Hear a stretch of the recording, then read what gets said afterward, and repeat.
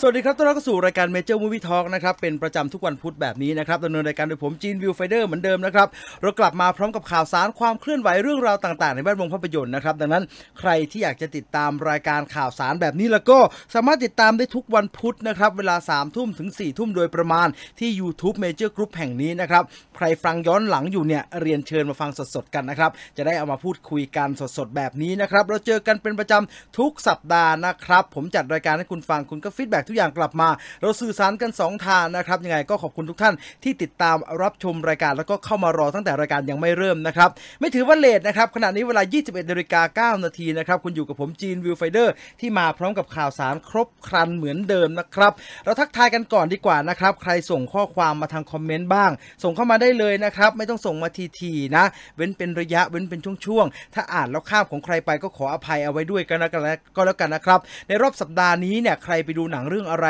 มาในโรงภาพยนตร์เป็นอย่างไรกันบ้างใครไปซ้ำร่างทรงมาเป็นไงดีขึ้นไหมหรือว่าแย่ลง ใครไปดู Eternal มาอย่าเพิ่งสปอยร่างทรงก็ยังสปอยไม่ได้สปอยอะไรไม่ได้ทั้งสิ้นแหละนะฮะผมว่านะเป็นยังไงบ้างครับ Eternal เป็นอย่างที่นักวิจารณ์เขาว่าไหมสนุกจะตายนะ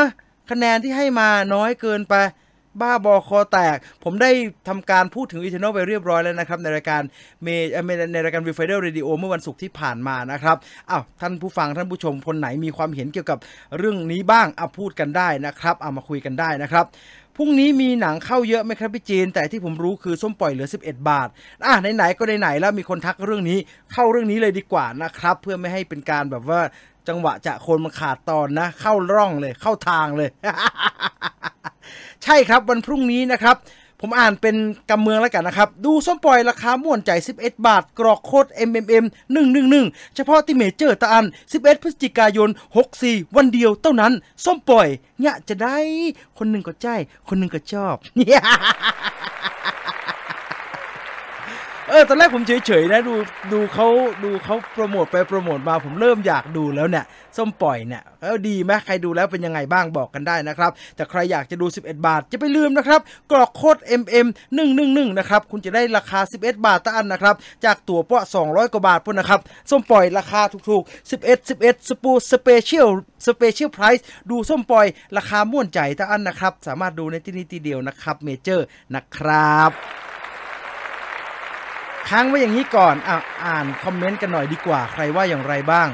สวัสดีครับพี่จีนทันศพในรอบหลายปีครับผมให้ Eternal 7 เต็ม 10นะครับไม่แจ้งเตือน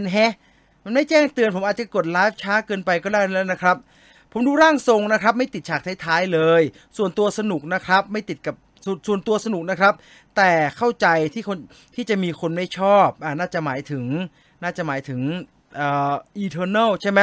ทันศพในรอบปีฮือคุณไกรวุฒิหัวเราะ555มาเอ็นดูภาษากำเมืองเอ็นดูขนาดเนาะโลกิจะโผล่ในหมอแปลกน่าจะโผล่นะสวัสดีครับพี่จีนวันนี้ไปดู Eternal สนุกโคตรเลยครับเป๊ะเลยถูกมากใช่ชอบพี่จีนกำเมืองก็หนังเป็นหนังกำเมืองนะครับหนังส้มปอยน้องส้มปอยเป็นคนเมืองน้องที่เล่นก็เป็นคนแป้ผมก็หูว่าน้องดาราที่เล่นส้มปอยเนี่ยผมจำชื่อไม่ได้ละขอโทษนะครับเป็นคนเมืองแป้กับเมืองล้ำขนาด เมือนจะมีหนังที่เป็นกับเมืองสักทีนะครับแต่ก่อนมามีกระหนังอีสานเต็มไปหมดเลยเนาะมีกระหนังกับเมืองพ่องกับจัดลำนะฮะลองดูดีครับตลกด้วยคุยเรื่องภาพไม่คุยฮะเพราะว่าไม่ได้ดูหลบถ้าเป็นทับตายอย่าให้ได้ดูเลยนะฮะสัปดาห์นี้จัดไป3เรื่องแล้วครับส้มปล่อย Eternal และร่างทรงรอบ2ร่างทรงรอบ2เลยเหรอคุณอำนาจส้มปล่อยดีไหมไปดูดีไหมกำลังคิดว่าจะไปดูพอดีเลย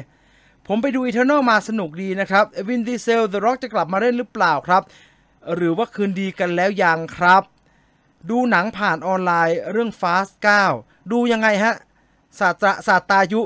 ดูแบบไม่ถูกไม่ควรไม่ต้องบอกนะฮะจะดูก็ดูไม่ว่ากันแต่ไม่ต้องบอกนะฮะชอบฟังพี่จีนก่อนนอนมากๆค่ะรู้สึกกลัวผีน้อยลงนอนง่ายขึ้นเยอะเลยยินดีมากๆเลยครับคุณทวารีผมก็กลัวฮะผีผมไม่เชื่อนะฮะแต่ผมก็กลัวครับส้มปล่อยสนุกดีครับฮามากๆขนาดคิดว่าไม่ดีเซอร์ไพรส์มากๆเลย มารอโหวตโพลครับโหวตอะไรดีล่ะฮะโหวตอะไรดีเออผมถามผมไม่ได้คิดไว้ล่วงหน้าคือวันเนี้ยเข้าฉุกละหุกเข้ามาเกือบจะไม่ทันคุณก็เห็นอยู่ฮะ ผมผมเข้ามายังเกือบจะไม่ทันเลยดังนั้นคิดโหวตไม่ทันฮะอยากจะให้โหวตเรื่องไหนก็แนะนำกันมาได้นะครับเดี๋ยวผมเขียนให้ผมนึกไม่ออกนะใครอยู่ที่ไหนผมอยากรู้เรื่องนี้ใครอยู่ที่ไหนจังหวัดอะไรอากาศเป็นยังไงบ้างครับตอนนี้เนี่ยทางกรุงเทพรวมทั้งนนทบุรีเนี่ยมันเริ่มมีอากาศเย็นๆนะฮะไม่เย็นหรอกเรียกว่ามันเป็นกลิ่นของฤดูหนาวแล้วกันมันเริ่มโชยมาแต่ก็ไม่แน่ใจเหมือนกันว่ามันจะมี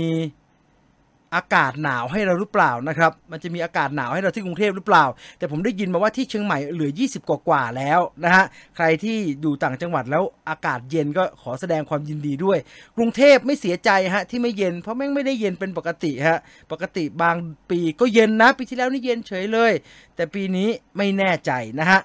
เอาภาพชุดใหม่ Spider-Man No Way Home มาโหวตครับไม่เอาครับไม่อยากดูมันสปอยมากเลยใช่ไหมมันสปอยมากเลยใช่ไหมผมไม่อยากดูกำเมืองเยอะๆนะครับผมชอบเอา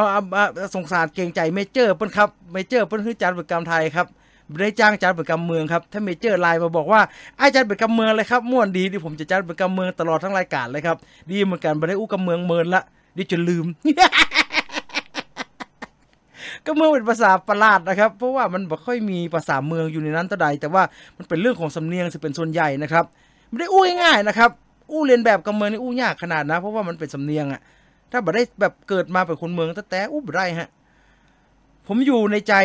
จเสมอครับโคราชเริ่มมีลมหนาวแล้วดีจังเลยส้มปล่อยน่ารักดีครับแต่เดาได้หมดเลยนะน้องน้ำตาลเล่นดีมากๆเพลินแต่อย่าคิดมากดูแบบโล่งๆนะครับจันทบุรีเริ่มมีอากาศหนาวเย็นพอสมควรคุณพีรพัฒน์เนี่ยรายงานนี้ก็เป็น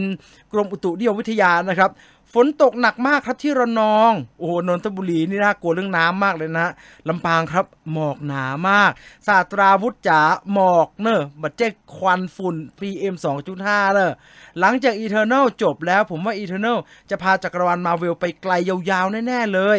คืนนี้บางซื่อเย็นสบายอยู่สระบุรีเย็นมากๆครับใต้ฝนตกหนักมากครับนครศรีธรรมราชนะครับปริมณฑลวันนี้เริ่มเย็นเด็กชายอันเล็กท่องกอไก่ไว้ขอไข่ยานคอคำคอควายโดยอ่านไม่ทัน พี่ตั้งชื่อให้มันสั้นๆเดี๋ยวผมอ่านไม่ถนัดคุณวิทยารายงานรายได้อินเทอร์เน็ตไปถึงไหนแล้วครับรอดอยู่แล้วครับรายได้บ้านเรายังดีเลยทั่วโลกจะไม่ดีได้ยังไงเนาะไม่ต้องสปอยสิเรียลมูนไนท์ไปเห็นภาพหลุดผมพูดรวมถึงทุกคนแล้วกันไปเห็นภาพหลุดสไปเดอร์แมนอะไรที่คิดว่ามันสปอยมากๆมาไม่ต้องเล่าคนเขาอุตส่าห์ไม่ดูแต่ดันมาโดนคอมเมนต์ที่อธิบายอีกแย่ไม่เอาไม่ต้องเล่าถามเฉยๆว่ามันสปอยมากไหมไม่ต้องบรรยายว่ามันเป็นภาพของอะไรอาทิตย์นี้ผมจัดไป4เรื่องเลยครับมีโจเซ่กับเสือแล้วก็ส้มปล่อย Eternal แสบซ่าบอดี้การ์ด2เหรอส้มปล่อยคือหนังที่ดีสำหรับผมนะครับ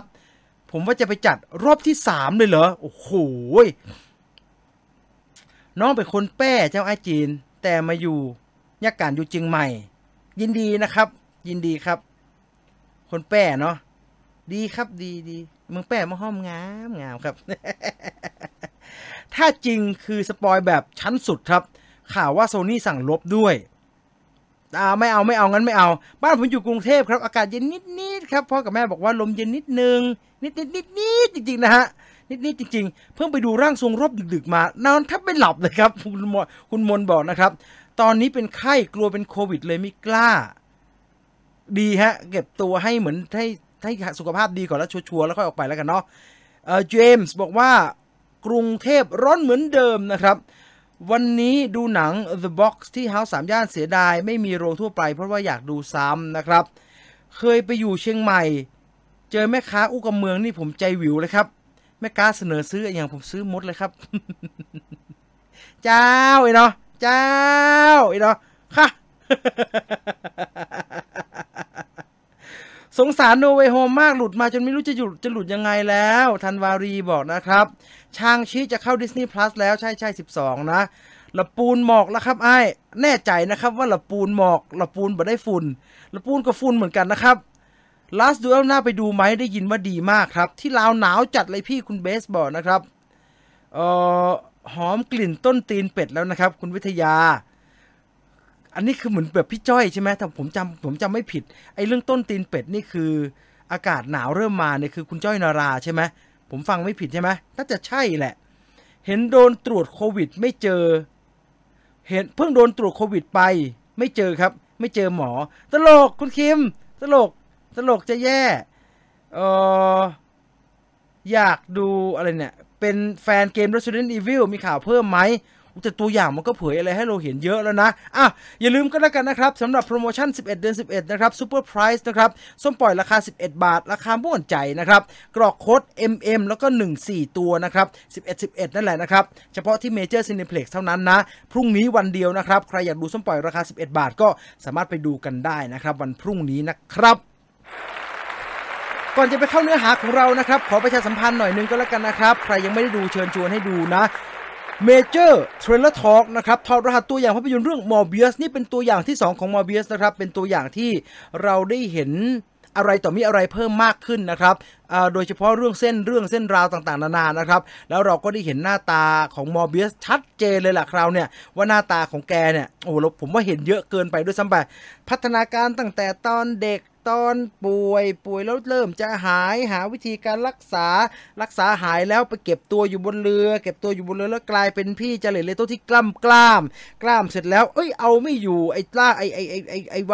แวมไพร์ไวรัสในตัวเนี่ยทำให้แกกลายเป็นเหมือนกับผีดูดเลือดเราเห็นทุกอย่างเลยครับในตัวอย่าง Morbiusไอ้ที่ว่ามานะครับซึ่งคิดว่าไม่น่าจะเหลือให้ดูในหนังแล้วละครับแต่อย่างไรก็ตามโดยหนังทั้งเรื่องก็สนุกกว่าอยู่ดีนะครับในตัวอย่างนี้มีอะไรต่อมีอะไรให้ดูเต็มไปหมดเลยครับแล้วก็เต็มไปด้วยอะไรต่อมีอะไรที่ว่าที่เอาไว้ให้ถอดรหัสกันดังนั้นใครอยากจะดูถอดรหัสตัวอย่างเรื่อง Morbius ตัวอย่างที่2ซึ่งน่าจะเป็นตัวอย่างสุดท้ายที่เราถอดแล้วครับเพราะออกมาอีกตัวอย่างน่าจะไม่เหลืออะไรให้ถอดแล้วนะครับไปดูกันได้นะครับ Major Trailer Talk ตัวล่าสุดครับ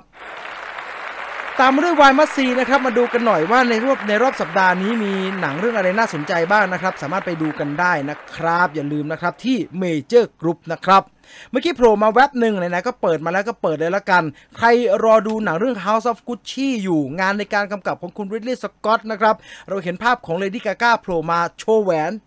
แล้วมีภาพของมาลอนแบรนโดในบทของดอนเคเลเน่โชว์แหวนเหมือนกันเปรียบเทียบอะไรมันคือการเปรียบเทียบ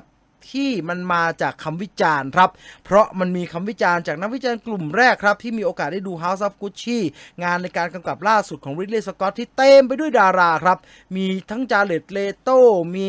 เลดี้กาก้าแล้วก็ดาราคนอื่นๆอีกมากมายครับที่มารับบทเป็นครอบครัวกุชชี่มีเจอร์มี่ ไอออนด้วยคำวิจารณ์เนี่ยมีนักวิจารณ์หลายๆท่านเขาบอกว่าดูแล้วนึกถึง Godfather ครับพอบอกแบบนี้เนี่ยโอ้โห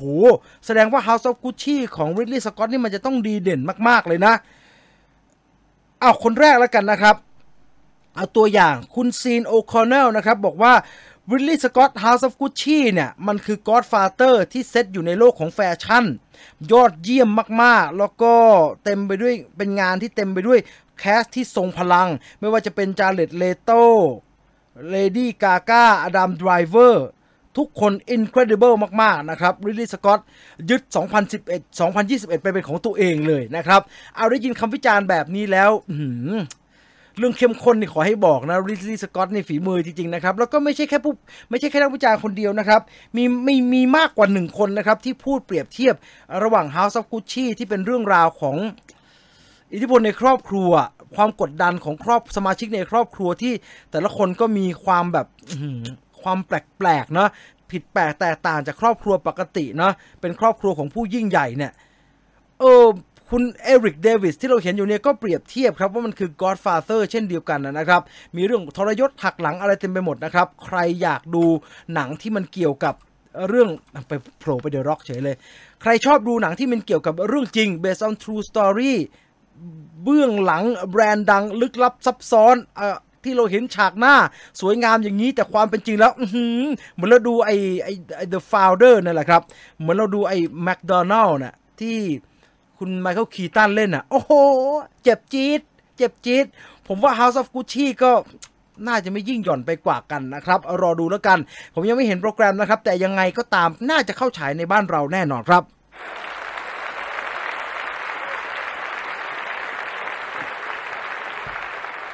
ขณะนี้เวลา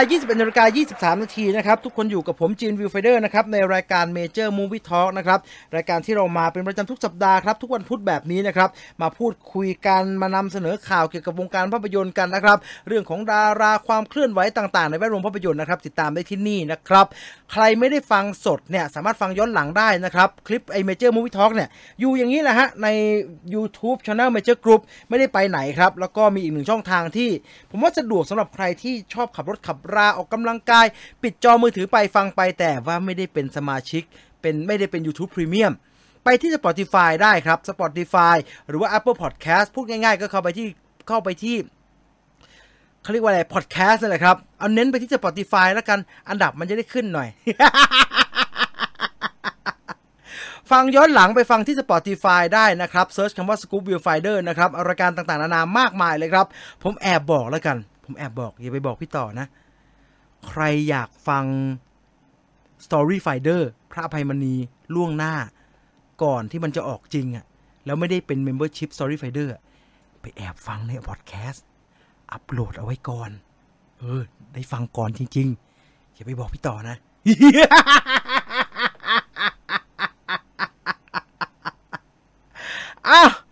ฝากเอาไว้ด้วยกันแล้วกันนะครับเรื่องราวต่างๆนะครับที่เรานำเสนอในวันนี้นะครับเพื่อไม่เป็นการเสียเวลานะครับเราไปว่ากันที่ข่าวแรกของเราในวันนี้กันเลยดีกว่าครับ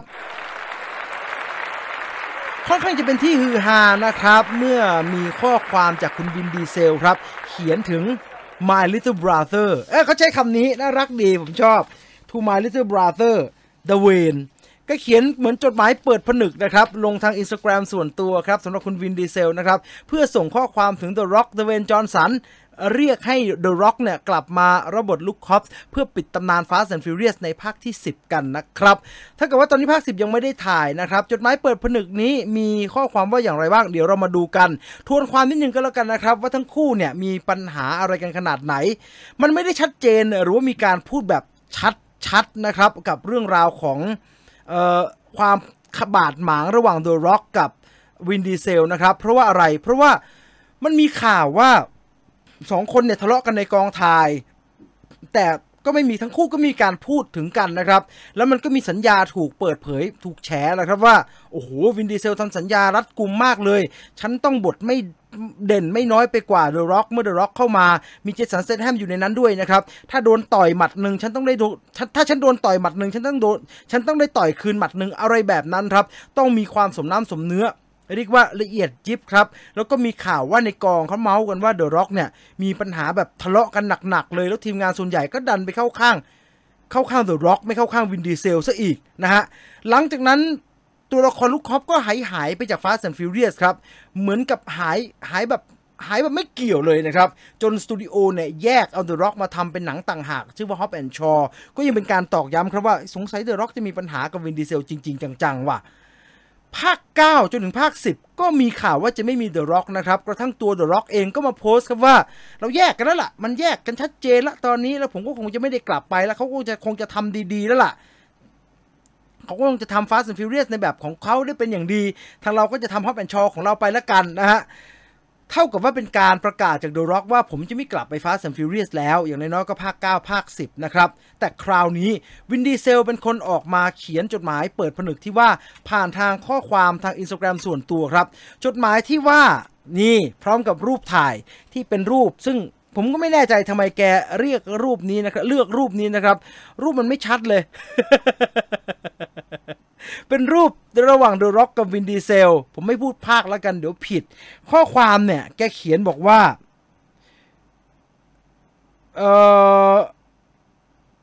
My Little Brother Dwayne ถึงเวลาแล้วโลกกำลังรอคอยหนังเรื่องฟ้า10อยู่คุณก็รู้ลูกๆของฉันเนี่ยพูดถึงลุงเดเวนที่บ้านตลอดเวลาแล้วก็ร่ายไปยาวๆนะครับพร้อมกับพูดว่า Fast is the final that is 10นี่คือภาคสุดท้ายแล้วนะกลับมาเถอะ The Rock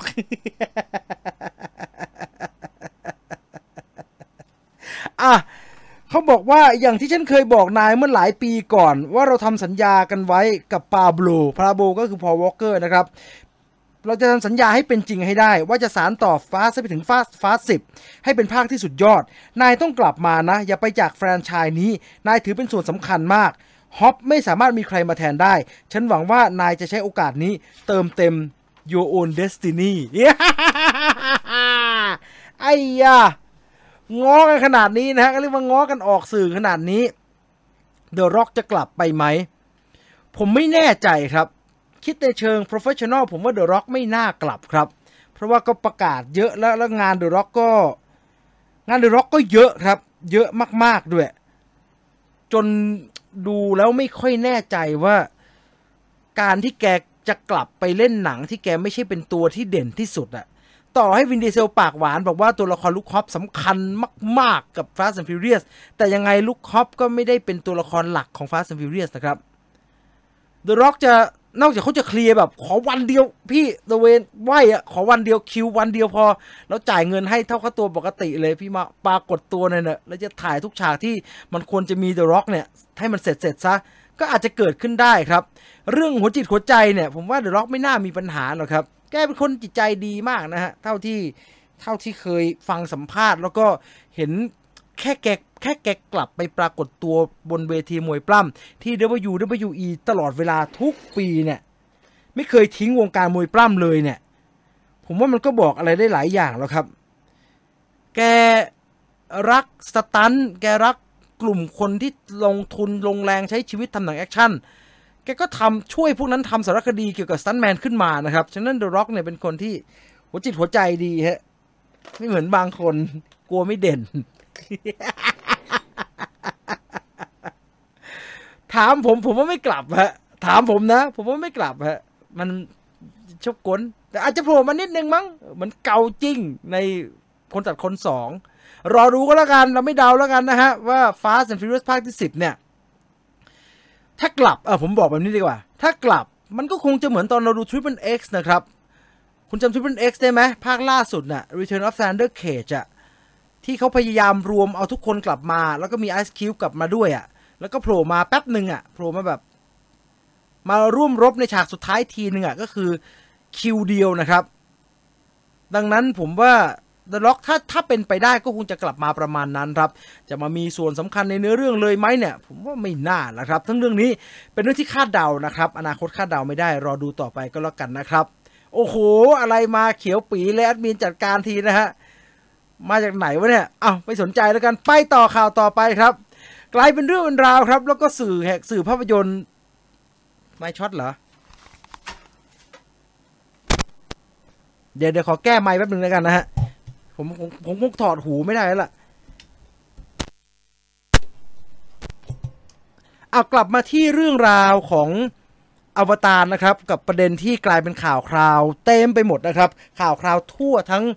โลกโซเชียลมีเดียโดยเฉพาะเรื่องราวที่เกี่ยวกับใน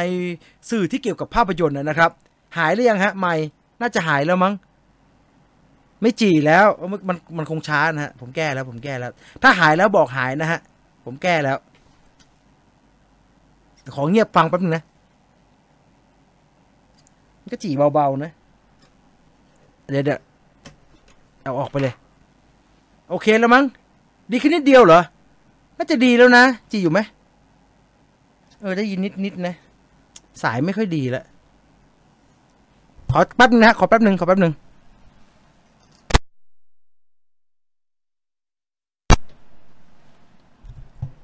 หายไปแล้วอันนี้แหละหายสนิทแน่นอน 100% CED หูฟังผมดีถุย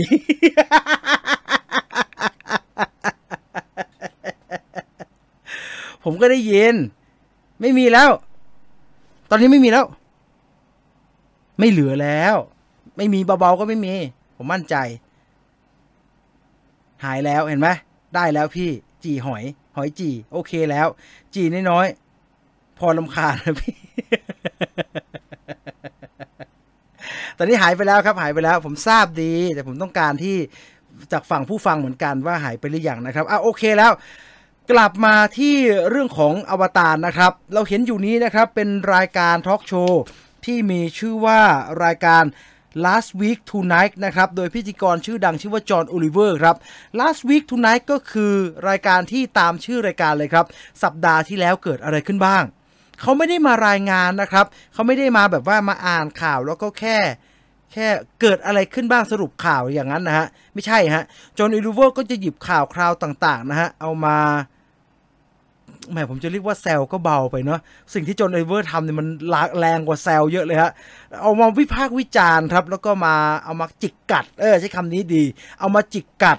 ค่อนข้างจะแรงเลยทีเดียวประเด็นที่จอห์นโอลิเวอร์พูดในรายการวันนั้นเนี่ยมันไม่ใช่เป็นเรื่องของอวตารเป็นหลักนะครับแต่จอห์นโอลิเวอร์เนี่ยพูดถึงงานที่ทางผู้นำระดับโลกรวมทั้งคุณโจไบเดนคุณประยุทธ์ก็ไปฮะทุกคนจำได้ COP 26นะฮะใครจำได้บ้างที่คุณประยุทธ์พูดเรื่องแพลน B นะครับ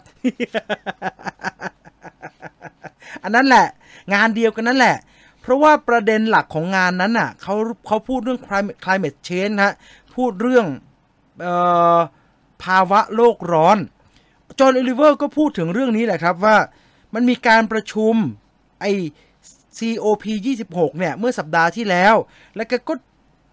ผู้จัดการแกก็ด่าไปเรื่อยๆแหละครับว่ามันเป็นการประชุมที่ล้มเหลวมากๆเลยนะเกี่ยวกับเรื่องการเปลี่ยนแปลงไอ้ภาวะโลกร้อนเนี่ยไม่ได้มีผลดีผลเสียไม่ได้เกิดประโยชน์อะไรขึ้นมาเลยนอกจากนั้นเนี่ยแกพูดกล่าวไปถึง COP 15ครับเมื่อประมาณ12ปีที่แล้วครับแกก็เอากราฟิกขึ้นมาใบหนึ่งแล้วแกก็บอกว่าตอนนั้นเนี่ย12ปีที่แล้วเนี่ยประเทศรวยๆเนี่ยสัญญากันว่าจะจ่ายประมาณปีละ100ล้านเหรียญสหรัฐหรือว่าประมาณ 3,000 ล้านบาทเนี่ยเพื่ออุดหนุนประเทศที่เป็นประเทศรายได้น้อยเพื่อให้ประเทศเหล่านั้นเนี่ยพยายามแก้ไขปัจจัยต่างๆที่มันเกี่ยวกับภาวะโลกร้อนตอนนี้ผ่านมาประมาณ12ปีแล้วไม่มีอะไรเกิดขึ้นเลยแล้วก็ไม่มีอะไรดีขึ้นเลยก่อนที่แกจะบอกว่าซึ่งความจริงแล้วเนี่ยไอเรื่องของบางอย่างเนี่ยมันก็ต้องใช้เวลาเป็น10ปีในการรอนะบางทีการรอเป็น10ปีเนี่ยมันก็เป็นเรื่องโอเคนะแล้วแกก็ปล่อยรูปอวตารอันนี้ออกมาครับก่อนที่จะบอกว่าดูอย่างไอ้ว่าอวตารภาคต่อสิแกก็บอกไปที่เจมส์แคมเมรอนครับว่า take your time แคมเมรอนใช้เวลานานๆใช้ไปไม่มีใครสนใจหรอก แกใช้คำว่า no one give a shit นะฮะ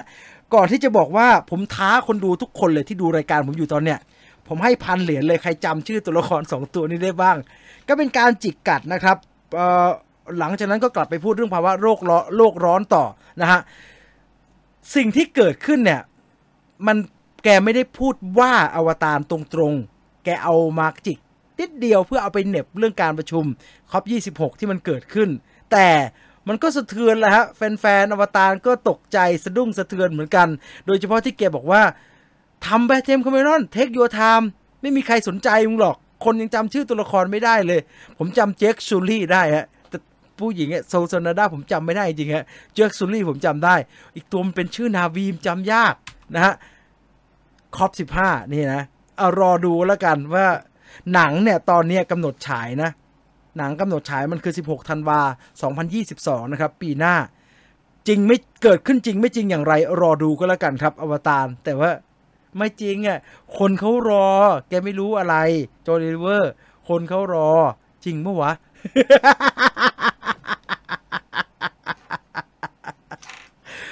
ผมไม่มีเอฟเฟกต์กดนะผมเอาแต่ผมลองเสียบอีกทีนะถ้ามันไม่จีผมจะได้มีเอฟเฟกต์กด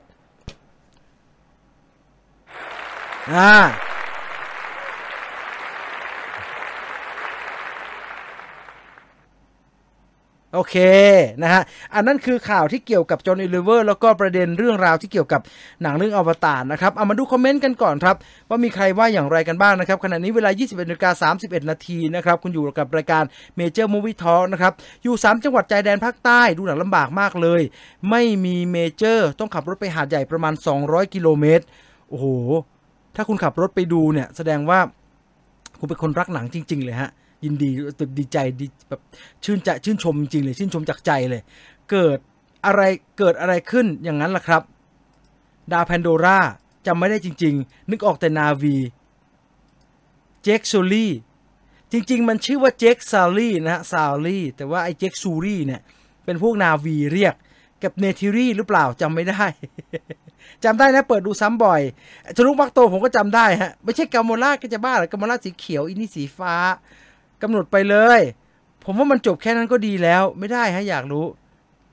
ช่างอวตารเถอะเอาอาริตามาแทนดีกว่าถามผมจริงๆนะผมว่าอาริตาอย่าเพิ่งเลยอวตารเถอะอาริตาไม่ไหวว่ะไปดู Eternal มาค่ะชอบมากๆไม่รู้สึกติดขัดอะไรเลยเข้าใจเลยว่าทำไมต้องเลือกผู้กำกับคนนี้โอ้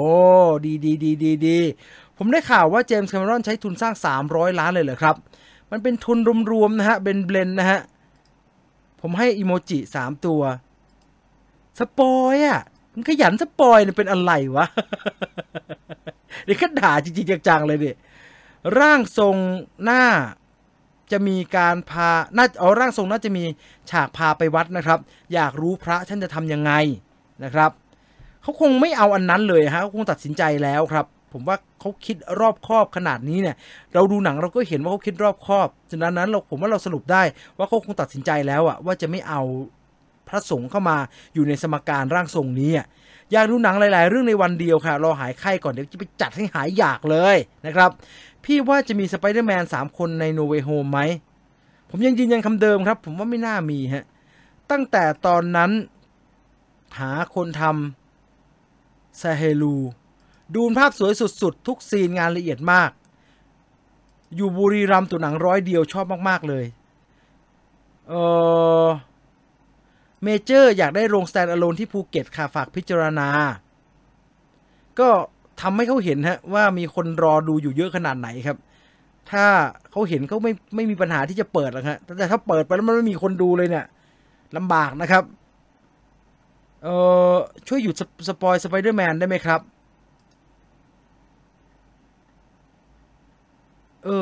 ถ้าซีเรียสแอดมินก็จัดการให้ได้นะฮะถ้าซีเรี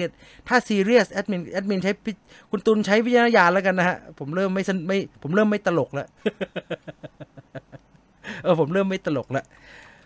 แอดมินใช้วิจารณญาณแล้วกันผมไม่เกี่ยวกับเรื่องนี้แล้วกันนะฮะผมให้คุณเป็นคนลงดาบภาพยนตร์ว่าจะเอายังไงนะฮะดังนั้นพูดเรื่องสไปเดอร์แมนแล้วผมไปเรื่องสไปเดอร์แมนดีกว่าครับ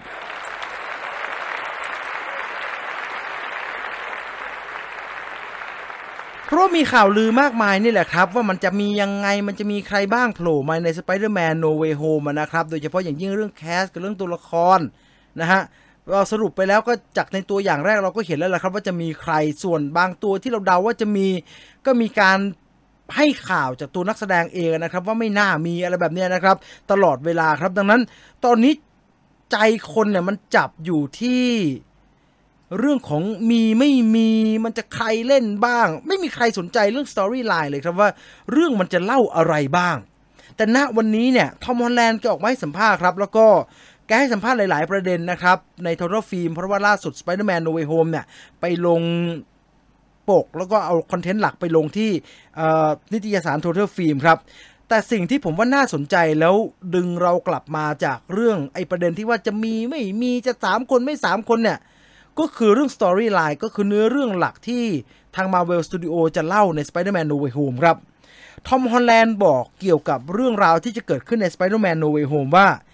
สิ่งที่ทุกคนจะได้เจอในหนังเรื่องนี้เนี่ยมันจะเซอร์ไพรส์มากๆเลยว่าหนังเรื่องเนี่ยมันไม่สนุกมันไม่ได้สนุกคือเขาใช้คำว่า it's not fun like two ภาค before นะครับมันจะดาร์กมันเศร้าแล้วมันก็เป็นเรื่องราวที่น่าสงสารมากจริงๆครับคุณจะได้เห็นตัวละครที่คุณรักต้องผ่านสิ่งที่คุณไม่เคยหวังว่าเขาจะต้องเจอเลยแล้วก็ผมตื่นเต้นจริงๆครับที่จะได้เห็นในมุมนี้ของตัวละครปีเตอร์พาร์เกอร์ครับนอกจากนั้นแล้วนะครับตัวทอมฮอลแลนด์ยังบอกว่าปีเตอร์พาร์เกอร์เนี่ยมักจะเป็นคนที่มองโลกในแง่บวกเสมอๆเขาจะคิดตลอดว่าฉันแก้ไขได้ฉันทำเรื่องนี้ได้ซึ่งในหนังเรื่องนี้มันก็เหมือนกับเขาเจอต่อเขาแบบจังๆครับตอนนี้เนี่ยเขารู้สึกว่าฉันไม่รู้จะต้องจัดการกับเรื่องที่เกิดขึ้นนี้ยังไงแล้วเนี่ยมันเป็นมุมมองอีกด้านนึงของตัวละครที่ทอมฮอลแลนด์บอกว่าผมไม่เคยเห็นมาก่อนครับแล้วผมก็รู้สึกตื่นเต้นมากๆที่จะได้ทำมัน ผมอาจจะยังไม่ได้ดูหนังตัวเต็มๆนะครับแต่เห็นบทบางส่วนแล้วครับมันเป็นงานที่ดีที่สุดที่พวกเราเคยทำกันมามันเป็นหนังสไปเดอร์แมนที่ยอดเยี่ยมที่สุดที่พวกเราเคยทำครับผมไม่คิดว่าแฟนๆพร้อมจะเจอกับสิ่งที่พวกเขาใส่เอามาในหนังเรื่องนี้นะครับ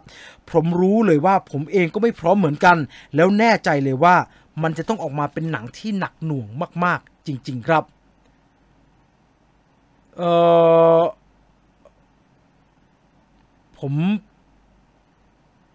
ผมว่าอันนี้น่าสนใจฮะผมว่าอันนี้น่าสนใจประเด็นแรกทอมฮอลแลนด์ปั่นไหมผมไม่รู้ฮะ ลึกๆก็กลัวเหมือนกันลึกๆก็กลัวเหมือนกันว่าทอมฮอลแลนด์จะปั่นแต่ถ้ามันออกดอกอย่างนั้นจริงเนี่ยครึ่งหนึ่งใจก็ไม่เชื่อมากนะครับว่ามันจะดาร์กสุดๆเหมือนที่เขาให้สัมภาษณ์นะครับเพราะว่าอะไรรู้ไหมครับเพราะว่ามันขึ้นชื่อว่าเป็น Marvel นะครับขึ้นชื่อว่าเป็น Marvel Studio ต่อให้เขาลงไปแบบดิ่งที่สุดเท่าที่จะดิ่งได้เนี่ยเขาก็จะไม่ลงไปแบบเขาจะไม่ลงไปเบอร์โจ๊กเกอร์นะครับมันเกินไปครับตายแบบเราเคยเจออะไรมาบ้างย้อนแบบนี้ในสไปเดอร์แมนที่แซมไรมี่ทำเนี่ยนางเอกตกต่ำพระเอกเจอวิกฤตแต่ก็แก้ได้ชีวิตการเป็นสไปเดอร์แมนก็ไม่ได้สวยงามเหมือนที่ตัวเองคิดอะไรทำนองนั้นมีตอนที่อยู่บนรถไฟโอ้โหที่จะสกิดหยุดรถไฟนะครับหน้ากากฉีกแล้วประชาชนก็ช่วยซาบซึ้งแต่ก็ไม่ได้มากมายนัก Amazing Spider-Man อันนี้หนักเพราะว่าจบด้วยการที่เอมม่าสโตนไอ้นั่นยิงไอ้แอนดรูว์ การ์ฟิลด์ยิงใหญ่ยาวเกินไปนางเอกเกมเลยอันนั้นโหดมากแต่ก็เป็นช่วงท้ายเรื่องแล้วสไปเดอร์แมนก็เหมือนจะไปต่อได้เพราะสุดท้ายก็ยังไปต่อยกับไอ้ไรโน่อยู่เลยมาเวลดาร์กได้ที่สุดขนาดไหนไอ้ธานอสดีดนิ้วมั้งแล้วก็ในเอ็นเกมก็เกิดปัญหาแบบถึงก็ต้องไปนั่งรับคำปรึกษาแบบกลุ่มบำบัดนะครับกัปตันอเมริกาต้องไปกลุ่มบำบัดแบล็กวิโดว์แทบจะเป็นโรคซึมเศร้านะครับมันก็ดิ่งอยู่นะแบล็กวิโดว์ถึงกับสละชีพตัวเองเพื่อหินอัญมณี1 เม็ดก็โหดอยู่นะครับสไปเดอร์แมนจะโหดได้ขนาดนั้นเลยเหรอก่อนหน้านี้มีโหดที่สุดก็คือสไปเดอร์แมนโดนไอ้เมทริโอหลอกตอนสไปเดอร์แมนโดนเผยตัวตนในตอนท้ายของ Spider-Man Far From Home เนี่ยความรู้สึกผมมันก็ไม่ได้เป็นการช็อกว่าตายแล้วปีเตอร์ พาร์เกอร์โดนเผยตัวตนแบบช็อกแบบซีเรียสถูกไหมฮะมันก็เป็นที่แกกุมหัวฮะฉันโดนแล้วแบบนั้นน่ะฉันโดนแล้วอย่างนั้นน่ะซึ่งก็ไม่แน่ใจว่ามันจะไปได้เบอร์นั้นเลยเหรอเนี่ยอันนี้ต้องรอดูครับดังนั้นผมว่าการจดจ่ออยู่กับเรื่องมี3ตัวไม่จะมีใครปรากฏตัวบ้างหลงทางครับผมว่าเราคนดูโดนสับขาหลอกให้ไปผิดทางเพราะว่าจริงๆแล้วในเมื่อมันเป็นสไปเดอร์แมนภาคสุดท้ายของ Marvel ในประโยคที่ทอมฮอลแลนด์บอกว่า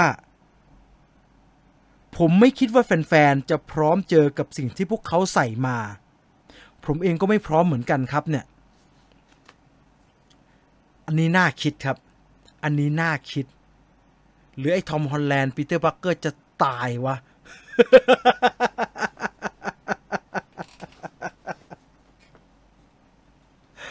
ดังนั้นผมจะเขียนอันนี้เป็นโพลฮะ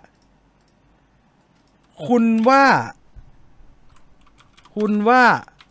เป็นไปได้ไหมที่ปีเตอร์ พาร์เกอร์จะตายในสไปเดอร์แมนโนเวโฮมเป็นไปได้หรือเป็นไปไม่ได้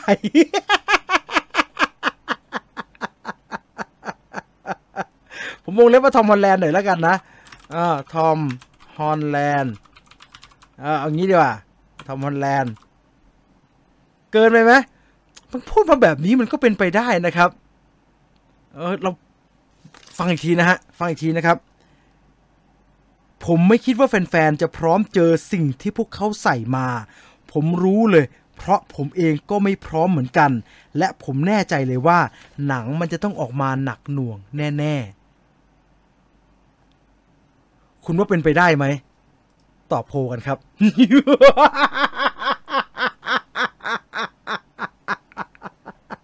ไอ้เจี๊ยเขาโหดอ่ะตายเลยเหรอ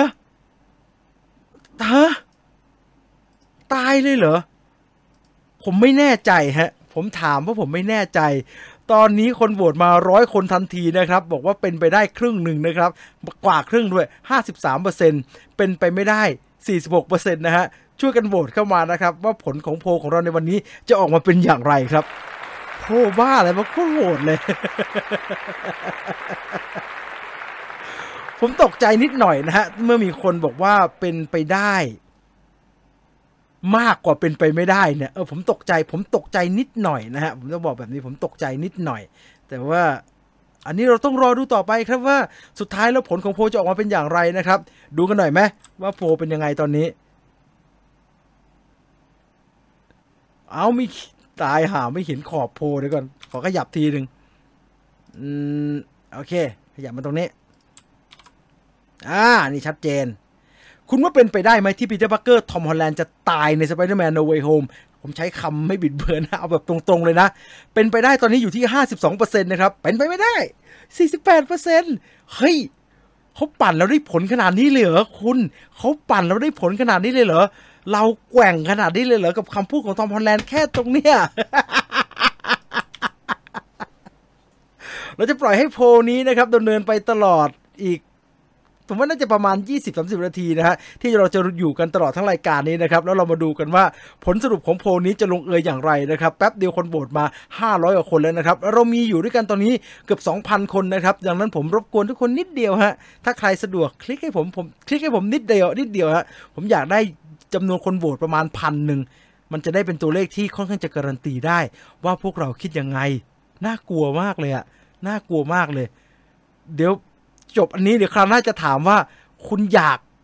นะฮะไม่ใช่เป็นไปได้นะคุณอยากให้เกิดเหตุการณ์นี้ขึ้นไหมนะ และนั่นคือเรื่องราวของปีเตอร์ พาร์เกอร์ทอม ฮอลแลนด์ในหนังเรื่อง Spider-Man No Way Home ครับกับเรื่องดาร์กที่สุดเท่าที่เขาว่ามาเนี่ยมันจะเกิดอะไรขึ้นกันแน่ครับ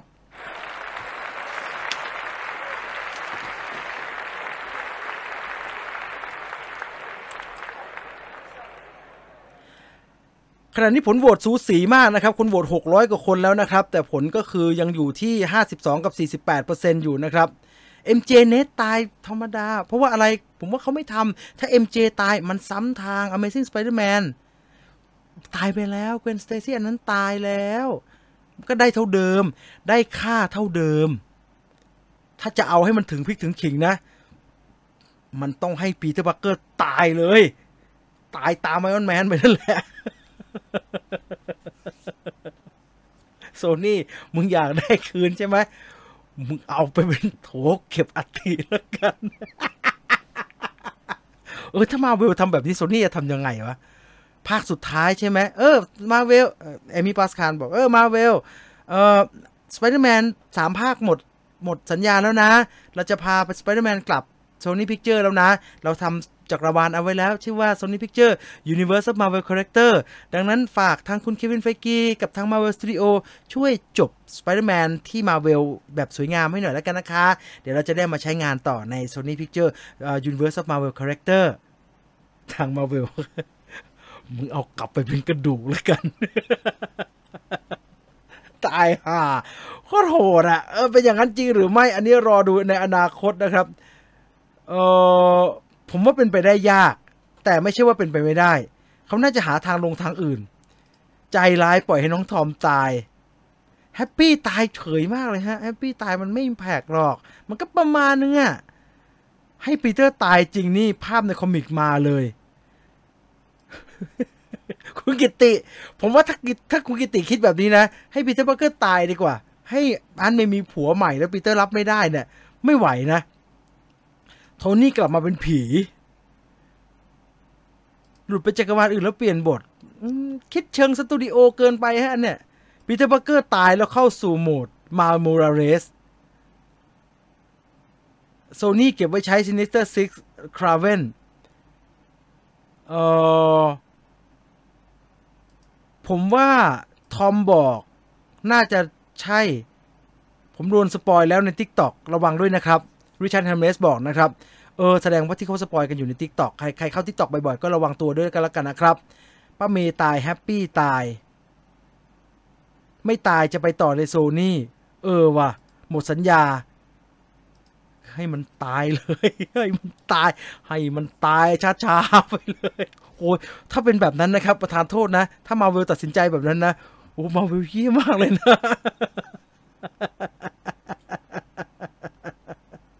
ถ้าตายจริงโซนี่ก็จะเอาพลือสีมาชุบชีวิตครับหรือเป็นไปได้ว่าสไปดี้ในจักรวาลมาเวลตายแล้วไปโผล่จักรวาลโซนี่เป็นสไปดี้อีกคนหนึ่งโซนี่เขามีสไปเดอร์แมนตั้ง 4-5 คนแล้วเขาเปิดสไปเดอร์เวิร์สมาแล้วเนาะชอบอีเทอร์นอลมากถ้าสไปเดอร์แมนตายตอนจบจะกลายเป็นตอนจบที่เศร้าที่สุดในประวัติศาสตร์สไปเดอร์แมนเลยไม่รู้ฮะเควินได้กูให้ตายเลยโอ้ถ้าเล่นกันแบบนี้เราคบกันไม่ได้นะฮะไม่รู้จะยังไงต่อไปแล้วนะพูดถึง Marvel แล้วเรามาว่ากันถึง Eternal ดีกว่าครับ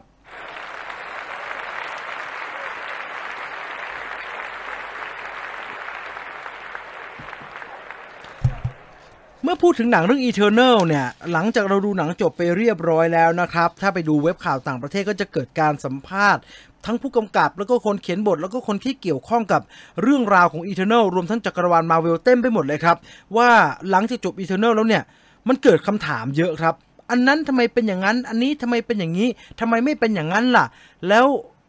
ทำไมแบบอันนี้ไม่เกิดขึ้นแล้วแบบนี้เราจะไปต่อยังไงไอ้ที่ทิ้งไว้อันนี้สำคัญแค่ไหนเต็มไปหมดเลยครับอันนั้นใช่อันนี้ไหมคนนี้เป็นใครอะไรแบบเนี้ยเกิดการถกเถียงไม่ใช่ถกเถียงเลยฮะเกิดขึ้นหมายคำถามขึ้นเต็มไปหมดครับเพราะว่า Eternal มันกินระยะเวลานานครับมันเล่าตั้ง 7,000 ปีแล้วก็เรื่องราวที่เขาพูดในเรื่องมันก็ค่อนข้างส่งผลกระทบต่อภาพรวมของจักรวาลมาร์เวลครับยิ่งไปกว่านั้นเนี่ยตัวละครใหม่ๆก็ถูกใส่เข้ามาเยอะครับแล้วก็ดูเหมือนว่าจะขยับเข้าไปเข้าใกล้กลุ่มตัวละครหลักมากพอสมควรนะครับดังนั้นวันนี้ผมก็เลยรวบรวมครับเอาเรื่องราวแล้วก็ประเด็นต่างๆนะครับทั้งโคลอีเจ้าทั้งคนเขียนบทนะครับแล้วก็ทั้ง Marvel Studio เนี่ยได้ตอบเกี่ยวกับ Eternal ที่มันน่าจะเกี่ยวข้องกับทิศทางในอนาคตของจักรวาล Marvel นะครับเอามาเล่าให้กันฟังครับย้ำแบบนี้นิดนึงก็แล้วกันนะครับว่าผมจะพยายามให้ไม่สปอยนะครับแต่ว่า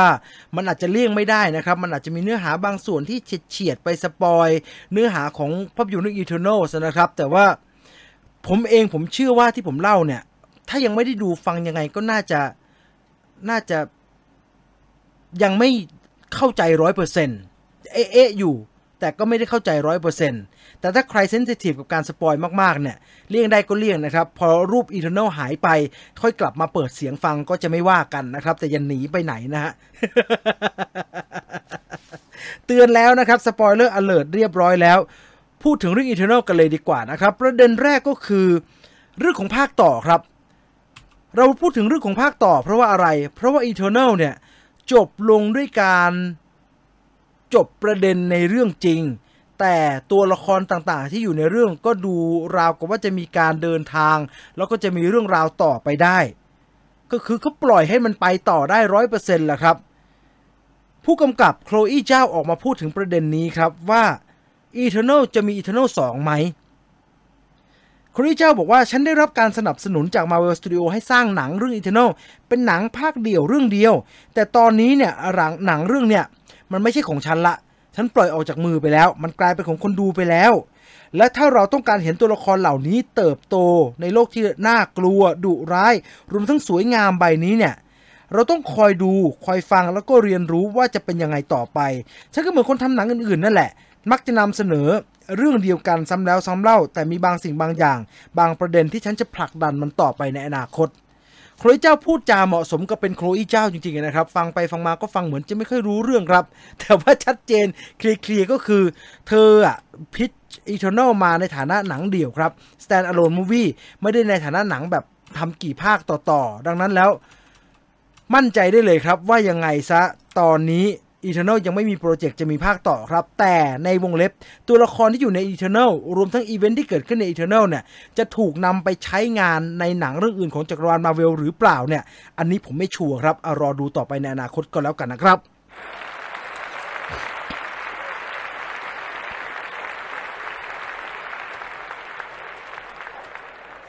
เมื่อพูดถึง Eternal แล้วเนี่ยประเด็นหนึ่งที่ถูกพูดถึงมาตั้งแต่ก่อนหนังจะเข้าฉายนะครับก็คือ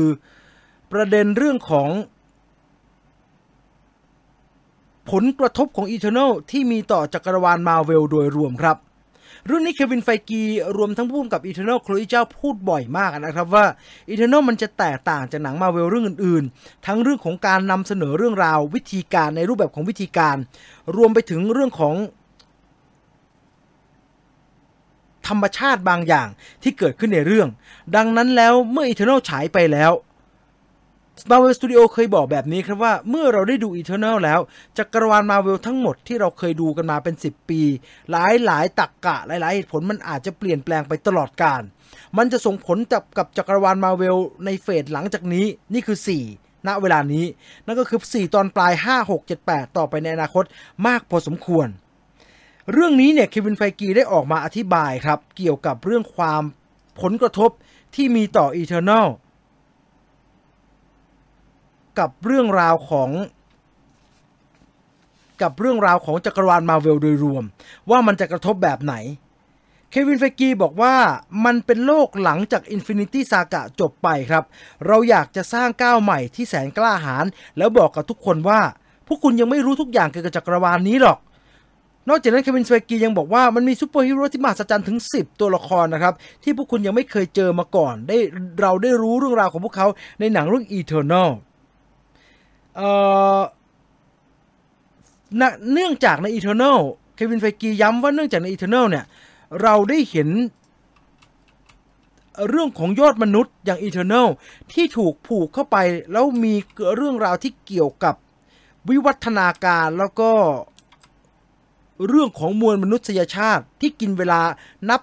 7,000 ปี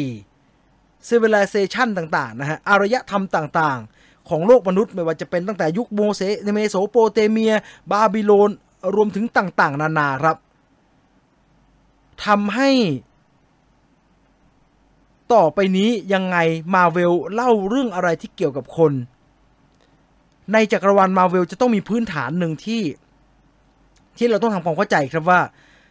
เขาน่าจะไม่ต้องตื่นเต้นกับยอดมนุษย์แล้วครับเขารู้จัก Avengers Eternal อยู่ในโลกมา 7,000 ปีอยู่อย่างมีตัวตนด้วยนะครับ 7,000 ปีที่แล้วอ่ะถึงแม้จะพยายามโลโปรไฟล์ลงมาก็ตามอ่ะดังนั้นอารยธรรมต่างๆของโลกมนุษย์เนี่ยโอ้โหมี Eternal แทรกอยู่ตลอดเวลาครับทั้งหมดนี้มันเกี่ยวข้องกับเรื่องราวของ Eternal เรื่องราวของจักรวาล Marvel แล้วก็ส่งผลกระทบโดยรวมมากๆแน่ๆครับผมสัญญากับทุกคนไว้แล้วว่าผมจะไม่สปอยแต่ผมไม่ได้บอกว่าทุกคนในคอมเมนต์ไม่ควรสปอยผมไม่ได้พูดออกมาเป็นกิจจลักษณะนะครับแต่ว่าผมนึกว่ามารยาทนี้ทุกคนจะรู้นะฮะว่ามันไม่ควรผมว่ามันไม่ควรจะมันไม่ควรจะคอมเมนต์ป่ะฮะมันไม่ควรจะเขียนอะไรสปอยมากป่ะฮะหนังมันเพิ่งเข้าอาทิตย์ที่แล้วนะครับนี่ผมต้องบอกทุกฝีก้าวใช่ไหมว่าอะไรควรอะไรไม่ควรแล้วมนุษย์เราควรจะมีวิจารณญาณบางอย่างด้วยตัวเองได้นะฮะใครกลัวสปอยฟังผมไม่น่าสปอยฮะแต่ในคอมเมนต์น่ะมันมีบางคนพยายามสปอยเต็มไปหมดเลยฮะดังนั้นใครกลัวระวังใครกลัวแล้วยังไม่ได้ดู Eternal เนี่ยระวังเอาเองก็แล้วกันนะครับมันมีบางคนสปอยอยู่แล้วผมคิดว่าแอดมินกำลังตัดสินใจอยู่ฮะว่าจะลบแค่ข้อความหรือว่าจะนิมนต์ออกจากศาลาไปเลยดีนะฮะผมว่าคุณตุลกำลังพิจารณาอยู่ฮะเชื่อผมฮะ ผมไม่ดีดเองนะฮะผมไม่ดีดเองเพราะถ้าผมดีดเองเนี่ยไม่เหลือสักคนเลย เดี๋ยวจะเหลือน้อยเกินไปฮะนะผมฝากคุณตุลด้วยแล้วกันนะฮะคุณตุลดูแล้วคุณตุลไม่มีปัญหาแล้วคุณตุลดู Eternal เรียบร้อยแล้วฉะนั้นสบายๆนั่นคือประเด็นครับว่าเส้นทางของ Marvel Studio Marvel Cinematic Universe เนี่ยมัน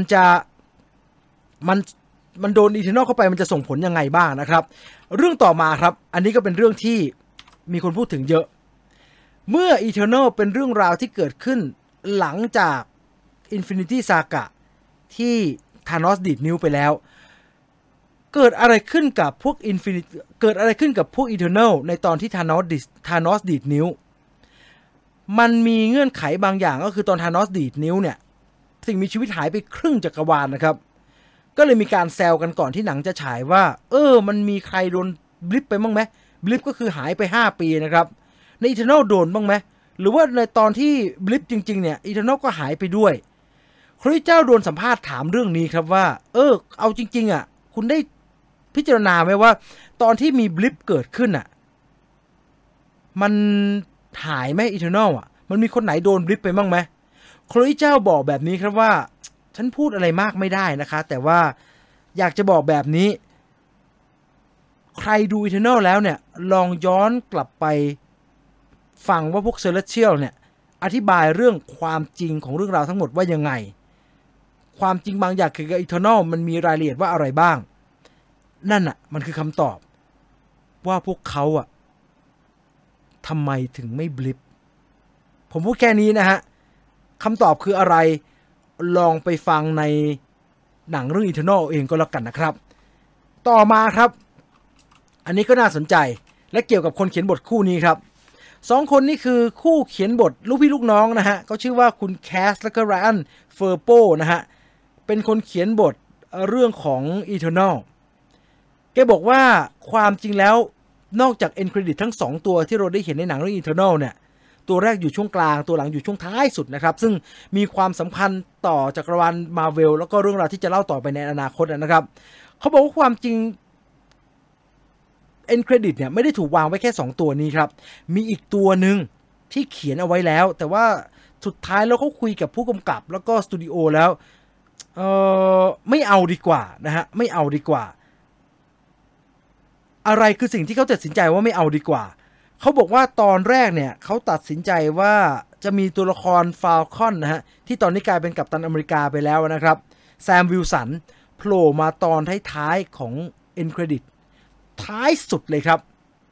แต่สุดท้ายแล้วเนี่ยคนเขียนบททั้งคู่นะฮะทั้งคุณแคสแล้วก็คุณไรอันเฟอร์โปเนี่ยเขาอธิบายว่าหลังจากพิจารณากันแล้วเนี่ยเราไม่ได้บอกว่าแซมวิลสันไม่ควรจะปรากฏตัวใน Eternal นะแต่ว่าเขาคิดว่าการรวมกันของเรื่องราวของ Eternal กับเส้นเรื่องหลักเนี่ยมันยังไม่ควรจะมารวมกันในหนังเรื่อง Eternal แค่ตรงเนี้ยหนังจบ2ชั่วโมงกว่าๆแล้วได้เจอกันเลยถ้าคนดูหวังว่ามันจะมีการรวมเรื่องราวของ Eternal เข้ากับเส้นเรื่องหลักที่เป็นพวก Avengers เนี่ยคนเขียนบทบอกว่าเราน่าจะต้องปล่อยให้พวกเขารอนานกว่านี้อีกสักนิดหนึ่งครับให้พวกเขารอนานกว่าที่พวกเขาคาดหวังนิดหนึ่งและอีกหนึ่งสาเหตุเนี่ยมันเป็นเรื่องเกี่ยวกับตรรกะของไทม์ไลน์ซึ่งผมไม่อธิบายแล้วกันเดี๋ยวมันสปอยดังนั้นแล้วเขาก็เลยตัดสินใจครับว่าไม่เอาเรื่องของ Eternal ไม่เอาเรื่องที่เกี่ยวกับพวก Avengers กับเรื่องจักรวาล Marvel ที่เป็นเส้นเรื่องหลักเนี่ยใส่เข้าไปในหนังเรื่อง Eternal เลยก็แล้วกันนะครับอีกหนึ่งประเด็นครับอันนี้เกี่ยวกับ post credit scene เต็มๆเลยบอกแบบนี้เลยฮะว่าสปอยยับเลยนะคอมเมนต์อะสปอยยับเลยผมว่าไอแอดมินเหมือนเขื่อนแตกฮะ นี่ผมพูดมาไม่มีประโยชน์เลยใช่ไหมฮะสปอยกันทำไมวะผมพูดชัดเจนแล้วกันรบกวนคนที่ฟังอยู่ทุกคนนะครับไม่ว่าคุณจะพิมพ์สปอย Eternal มามากขนาดไหนนะครับแต่หลังจากคุณได้ยินเสียงผมเสียงนี้นะฮะหลังจากเราเปลี่ยนเป็นคำว่า Major Movie Talk แว็บนี้ไปเรียบร้อยแล้วเนี่ยรบกวนไม่เขียนอะไรที่มันสปอยลงมาในคอมเมนต์นะครับถ้าทุกคนต้องการให้พูดชัดเจนแบบนี้ผมก็จะพูดให้นะครับว่ารบกวนผู้ฟังทุกท่านที่ฟังอยู่ขณะนี้ไม่เขียนสปอยเนื้อหาที่เกี่ยวกับภาพยนตร์เรื่อง Eternal ลงในช่องคอมเมนต์นะครับบางคนเขาอ่านอยู่แล้วมันเสียอรรถรสในการชมไม่ต้องให้ด่าเนาะให้ขอความร่วมมือก็พอเนาะผมขอให้แล้วนะฮะผมขอให้แล้วจะฟังกันหรือเปล่าผมไม่แน่ใจนะฮะผมก็นึกว่าไม่ต้องพูดก็ได้ผมผิดเองแล้วกันผมผิดกูเนี่ยผิดเองผมนึกว่า เรื่องมารยาทเราน่าจะรู้กันอยู่แล้วแต่ไม่เป็นไรในเมื่อไม่รู้ก็ใส่ข้อห้ามกันแบบเต็มๆก็แล้วกันนะฮะ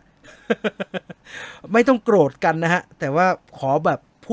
พูดอย่างเป็นกิจจะให้แล้วนะฮะพูดอย่างเป็นกิจจะลักษณะให้แล้วนะครับคิดว่าน่าจะฟัง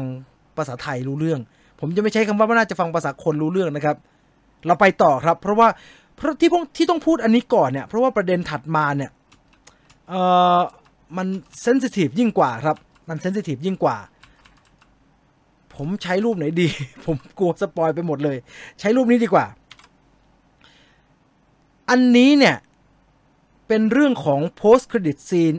อันแรกครับผมจะไม่บอกว่ามันเกิดอะไรขึ้นแล้วก็มีใครปรากฏตัวมาใน post credit scene อันนั้นนะครับรวมถึงมีใครเหลืออยู่ในนั้นด้วยนะมีการเปิดตัวละครตัวใหม่ซึ่งในตัวอย่างที่เราเห็นในตัวหนังที่เราเห็นเนี่ยไอ้ post credit scene อันนั้นเนี่ยมันก็แค่เปิดตัวละครตัวใหม่ครับแล้วก็มีเรื่องเหมือนจะไปต่อแต่ว่าหลังจากหนังฉายไปเรียบร้อยแล้วเนี่ยมีการให้ข้อมูลโดยทีมงานนักแสดงบางส่วนครับว่าจริงๆแล้วฉากนั้นเนี่ยไม่ได้ถ่ายแค่นั้นนะถ่ายเอาไว้เยอะกว่านั้นครับแต่มีการตัดทิ้งให้มันเหลือนิดเดียวให้มันเหลือแค่ที่เราเห็นในโรงภาพยนตร์นั่นแหละครับแล้วไอ้ที่เขาตัดทิ้งไปเนี่ยคืออะไรเขาบอกว่าจริงๆแล้วตัวละครที่ปรากฏตัวมาใหม่เนี่ยมีการนั่งลงแล้วก็สื่อสารกับไอ้เซเลเชียลที่เป็นตัวหลักของเรื่องครับเซเลเชียลที่มีชื่อว่าอาเชมใช่ไหมอาเชมตัวนั้นแหละฮะไอ้ตรงนี้เนี่ยมันจะบอกถึงอะไรมันจะอธิบายมันจะขยายความไปว่าเรื่องราวในอนาคตจะเกิดอะไรขึ้นบ้างเนี่ยอันนี้ไม่แน่ใจนะฮะรอดูต่อไปก็แล้วกันพูดถึงเรื่องสปอยไปแล้วมีเรื่องนึงที่ผมว่ามันเกี่ยวกับเรื่องสปอยไหนๆก็พูดเรื่องสปอยแล้วก็พูดถึงเรื่องสปอยต่อเลยแล้วกันเรื่องนี้มาจากคิท เฮลลิงตันฮะคิท เฮลลิงตันเป็นคนที่พูดเรื่องสปอยได้ดีที่สุดคนหนึ่งเพราะว่าอะไรรู้ไหมครับเพราะว่าคิท เฮลลิงตันพอมาอยู่จักรวาลมาเวลแล้วถ้าเกิดว่าตัวเขาเองเนี่ยอยู่ในคอนเทนต์ใช้คำว่าคอนเทนต์ดีอยู่ในคอนเทนต์ที่เสี่ยงต่อการสปอยมาแล้ว2ครั้งครับครั้งแรกแกคือจอห์นสโนว์ในเกมออฟโธรนส์ครับไอเกมออฟโธรนส์นี่สปอยยับมากครับมีเต็มไปด้วยเรื่องที่แบบเสี่ยงสปอยเพราะว่ามันมีคนตายเยอะตัวละครตายไม่คาดฝันนะเยอะไปหมดเลยในขณะที่พอมาอยู่ในจักรวาลมาเวลเนี่ยมันก็มีเรื่องให้ชวนสปอยเยอะแยะไปหมดถูกไหมฮะนักข่าวก็เลยถามครับนักข่าวถามคิท เฮลลิงตันว่ามิสเตอร์ เฮลลิงตันคุณอยู่มาทั้งเกมออฟโธรนส์และปัจจุบันคุณมาอยู่กับ Marvel Studio เนี่ยตกลงเรื่องกฎกติกามารยาทกับเรื่องการระวังการสปอยเนี่ยที่ไหนอันตรายกว่ากันฮะที่ไหนต้องระวังมากกว่ากันคิท เฮลลิงตันบอกว่าถ้าจะพูดถึงเรื่องสปอยถ้าพูดถึงเรื่อง security ว่า security เท่ากับสปอยนะคิท เฮลลิงตันบอกว่าผมว่า Marvel น่ากลัวกว่าเยอะเลยครับ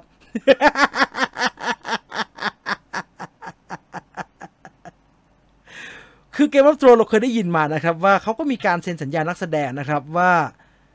อะไรสปอยอะไรไม่สปอยเอาพูดอะไรพูดได้แค่ไหนแต่ว่าใน Marvel เนี่ยผมได้ยินว่าสัญญามันค่อนข้างรัดกุมฮะแล้วคิท เฮลลิงตันเองน่าจะได้เห็นสัญญาเรียบร้อยแล้วครับแกก็เลยบอกว่าผมกลัว Marvel อ่ะ ถ้าเรื่องสปอยนะผมกลัว Marvel มากกว่าว่ะนะฮะอันนี้คือความเห็นของคิท เฮลลิงตันที่มีต่อจักรวาล Marvel นะครับยังไม่จบฮะมีอีกหนึ่งประเด็นอันนี้ก็น่าสนใจเพราะมันเป็นประเด็นที่เกี่ยวกับเรื่องความหลากหลายทางเพศอันนี้ก็ไม่สปอยนะฮะว่ามันคือตัวละครไหนเพราะว่าจริงๆแล้วเนี่ยมันไม่ใช่แองเจลิน่าโจลี่ว่าเป็นตัวละครตัวนั้นนะฮะแต่โจลี่เธอพูดเรื่องนี้มันมีการพูดมาตั้งแต่ตอน Eternal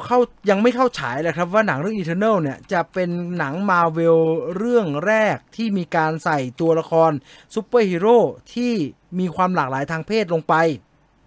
ซึ่งพอเราดูหนังเนี่ยเขาก็ใส่ลงไปจริงฮะใ ส่ลงไปแบบจริงๆจังๆเลยแต่ว่าปัญหาก็คือ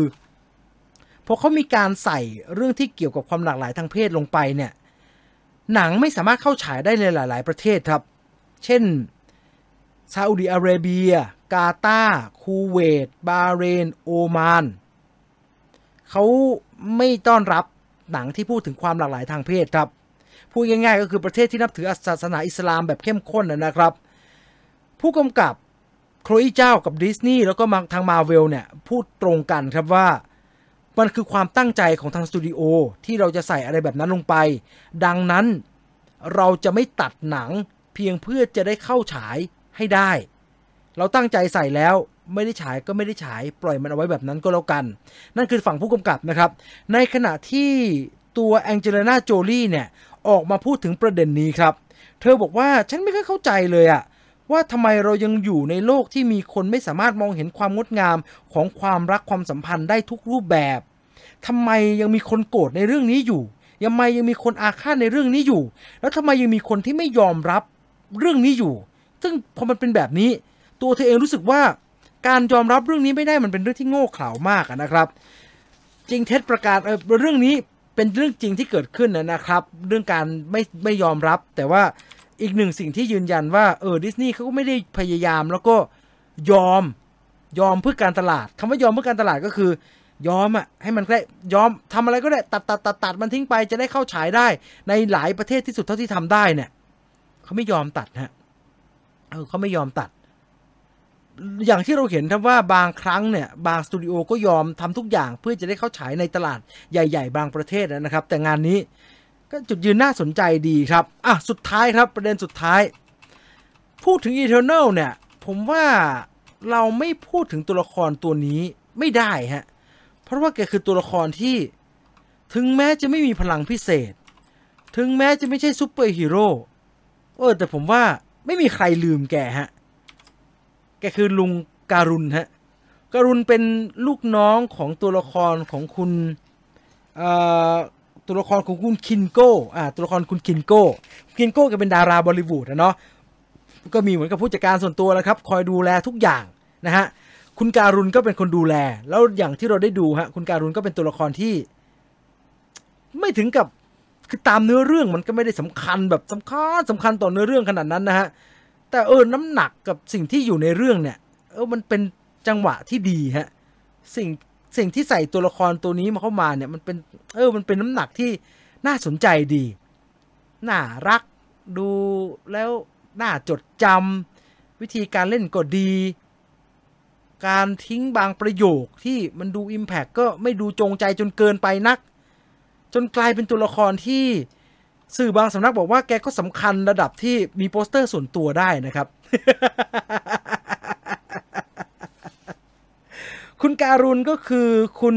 ฮาริส พาเทลนะครับนักแสดงอินเดียครับก็เกิดที่มุมไบนะครับเล่นหนังมาตั้งแต่ 7-8 ขวบแล้วครับอยู่ในวงการแสดงมายาวนานมากๆครับตัวแกเองเนี่ยออกมาพูดถึง Eternal ในฐานะที่แกได้อยู่ท่ามกลางนักแสดงที่เป็นระดับซูเปอร์สตาร์จำนวนมากนะครับแกบอกว่าให้ผมพูดตรงๆเลยไหมครับถ้าให้ผมพูดตรงๆนะผมไม่รู้จักสักคนเลยครับ ผมไม่เคยดูงานของพวกเขามาก่อนเลยจะเคยดูก็น่าจะเคยดูหนังของแองเจลิน่าโจลี่ประมาณ1เรื่องท้วนนะครับดังนั้นแล้วถ้าให้พูดเรื่องว่าผมเองตื่นเต้นกับการมาอยู่ในท่ามกลางซูเปอร์สตาร์ขนาดไหนเนี่ยผมตอบเรื่องนี้ไม่ได้จริงๆเล่าเหตุการณ์นี้ให้ฟังก็แล้วกันคุณแฮร์ริสเล่าว่าวันที่แกมาออดิชั่นนะครับแกออดิชั่นเสร็จยังไม่ได้กลับสตูดิโอก็เรียกให้เข้าไปเลยสตูดิโอก็เรียกว่านะแฮร์ริสเข้ามาในห้องหน่อยแกก็เดินเข้าไปปรากฏว่าสิ่งที่แกพบก็คือนักแสดง Eternal ทั้งทีมนะครับยกเว้นแองเจลิน่าโจลี่คนเดียวนั่งล้อมโต๊ะต่อบทกันอยู่และแกก็ได้เข้าไปร่วมวงกับพวกเขา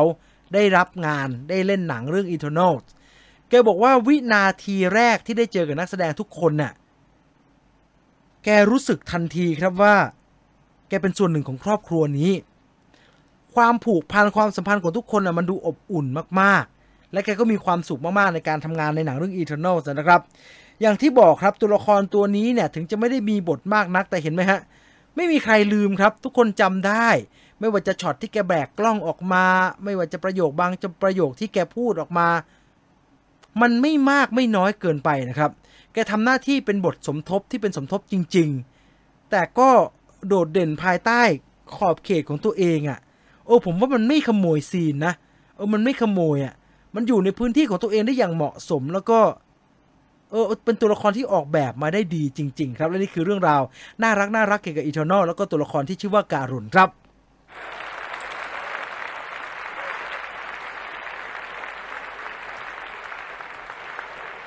เอาไปดูความคืบหน้ากันหน่อยฮะมีหนังจะมารายงานความคืบหน้าหนึ่งเรื่องครับนั่นก็คือ Jurassic World Dominion ครับ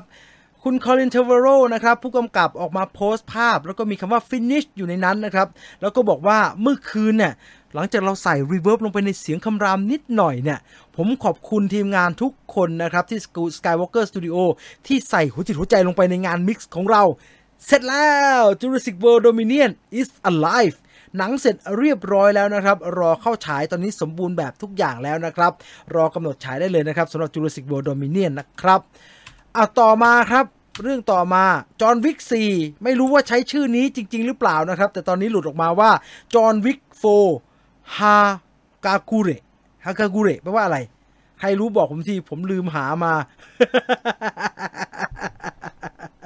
ฮากาคูเระแปลว่าเขาบอกว่าจอห์นวิกคากากุเระเนี่ยการใช้ชื่อภาษาญี่ปุ่นเนี่ยทำให้ได้ความรู้สึกของความเป็นญี่ปุ่นเพิ่มมากขึ้นครับคำว่าฮากากุเระเนี่ยแปลว่าเงาของใบไม้ครับเป็นเรื่องที่เกี่ยวกับเรื่องของนักรบซามูไรเดี๋ยวผมพยายามหาให้ก่อนแล้วกันนะผมลืมหามาล่วงหน้ามีคนเขาพยายามหาคำอธิบายเอาไว้แต่ว่ากระเป๋าที่เห็นอยู่เนี่ยมันเป็นกระเป๋าที่กองโปรดักชั่นจอห์นวิกเขาทำขึ้นมาเพื่อมอบของที่ระลึกให้กับทีมงานหลังจากถ่ายทำเสร็จสิ้นแล้วครับอันนี้เป็นชื่อภาคหรือเป็นแค่ working title ไม่แน่ใจรอดูในอนาคตก็แล้วกันนะครับนอกจากกระเป๋าใบนี้นะครับอีกหนึ่งคลิปที่โผล่มาหลังจากที่จอห์นวิกถ่ายเสร็จแล้วเนี่ยก็คือคลิปของดอนนี่เย็นครับแกโพสต์ลงใน Instagram ส่วนตัวครับแกบอกว่าถ่ายทำเสร็จแล้วจากบ้านมาตั้ง4เดือนเนี่ยคิดถึงบ้านเหมือนกันนะแล้วก็ต่างๆนานาบลามากมายครับวันนี้ได้โอกาสกลับบ้านแล้วเจอกันในโรงภาพยนตร์นะครับ See you on big screen แล้วหลังจากนั้นก็เราก็ได้เห็นฟุตเทจต่างๆครับที่อยู่ในคลิปวิดีโอคลิปนั้นนะครับไม่ว่าจะเป็นภาพที่ดอนนี่เย็นเปิดของขวัญที่มาจากทีมงานนะครับพร้อมไม้เท้าสงสัยตัวละครดอนนี่เย็นจะใช้ไม้เท้าครับเพราะว่าเคนรีฟให้ไม้เท้าอันนี้ซึ่งดูเหมือนจะเป็นอาวุธคู่มือตัวละครใดตัวละครหนึ่งอันนี้เป็นธรรมเนียมของหนังฮอลลีวูดที่หลายๆคนก็ทำนะครับนั่นก็คือถ้าตัวละครมีอาวุธคู่มือบางครั้งบางทีเขาจะมอบให้เป็นที่ระลึกครับอย่างน้อยๆเท่าที่ผมรู้ 100% เนี่ยก็คือพี่ปูวิทยาเนี่ยแกมีดาบของไอ้ช้างใน Only God Forgive นะครับของพี่ช้างใน Only God Forgive เนี่ยเก็บอยู่กับตัวเล่มหนึ่งช้างสวอร์ดผมเคยไปจับมาแล้วน่าจะกรณีเดียวกันครับในกระบองอันนี้มันเป็นไม้เท้ายาวๆนะฮะเขียนว่า thank you Donnie you are the best แล้วก็ลงชื่อว่า Keanu นอกจากนั้นแล้วก็มีของที่ระลึกอื่นๆนะฮะที่มาจากอันนี้เป็นที่ผู้กำกับแล้วก็เคน รีฟชัดสตาร์เฮลสกี้กับเคนรีฟทำมอบให้กับทีมงานนะครับ thank you love and respect นะครับ fuck you แล้วก็มีภาพตอนนี้เย็นนะฮะไปขอบคุณทุกคนไปเจอกับเคนรีฟในกองนะครับแล้วก็บอกว่าผมรักทุกคนมากเลยแต่ผมต้องกลับบ้านแล้วเคนรีฟก็บอกว่าอยู่โกโฮมได้แล้วกลับบ้านได้แล้วอยู่นี่มันต้อง4 เดือนแล้ว แล้วก็มีการชักภาพคู่กันนะครับอยากดูมากเลยครับตอนเนี้ยอยากรู้ว่าจอห์นวิก4จะออกมาอีท่าไหนนะครับกับจอห์นวิกที่มีโอ้โหยิ่งประกาศดารายิ่งเยอะนะฮะเท่ากับว่าเขาถ่ายจบเรียบร้อยแล้วนะครับแต่ถ่ายจบเสร็จแล้วเนี่ยหนังเป็นยังไงจะได้ดูเมื่อไหร่อย่างน้อยๆก็ต้องปีหน้านะครับปีนี้เหลืออีกไม่กี่เดือนล่ะรอดูก็แล้วกันนะครับสำหรับจอห์นวิกภาคที่4ครับ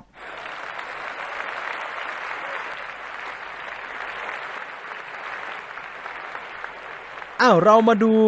หนังที่จะเข้าฉายวันพรุ่งนี้กันบ้างดีกว่านะครับว่ามีเรื่องอะไรบ้างนะครับคอมเมนต์เซคชั่นประจำสัปดาห์นี้นะครับเริ่มด้วย The Green Knight นะครับอีกหนึ่งตำนานจากอัศวินโต๊ะกลม Knight of the Round Table นะครับที่คราวนี้หยิบเรื่องของเซอร์กาเวนหลานของกษัตริย์อาเธอร์ ที่ออกเดินทางเพราะได้รับค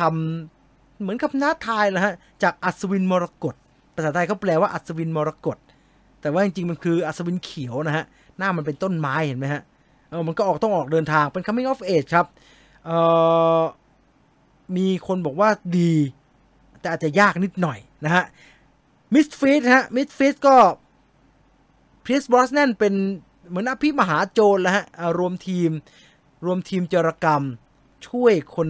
จนปล้นคนเลวและรวยนะฮะมีคุณไม้พิรัตน์นะครับใช่ไหมไม้พิรัตน์ใช่ไหมผมไม่ได้พูดผิดใช่ไหมไม้พิรัตน์ใช่ไม้พิรัตน์แสดงนำด้วยเป็นหนึ่งในทีมนะครับ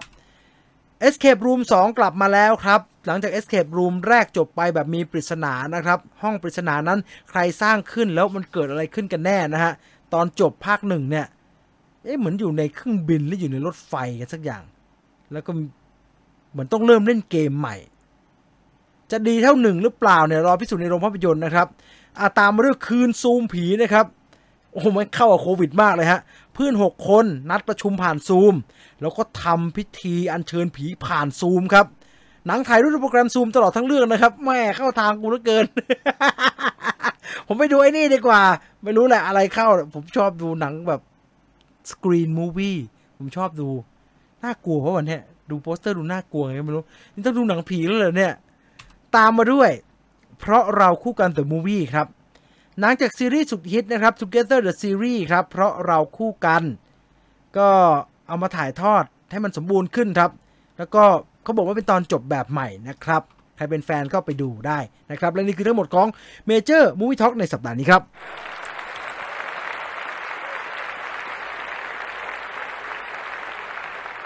มาดูคอมเมนต์แล้วลอกสุดท้าย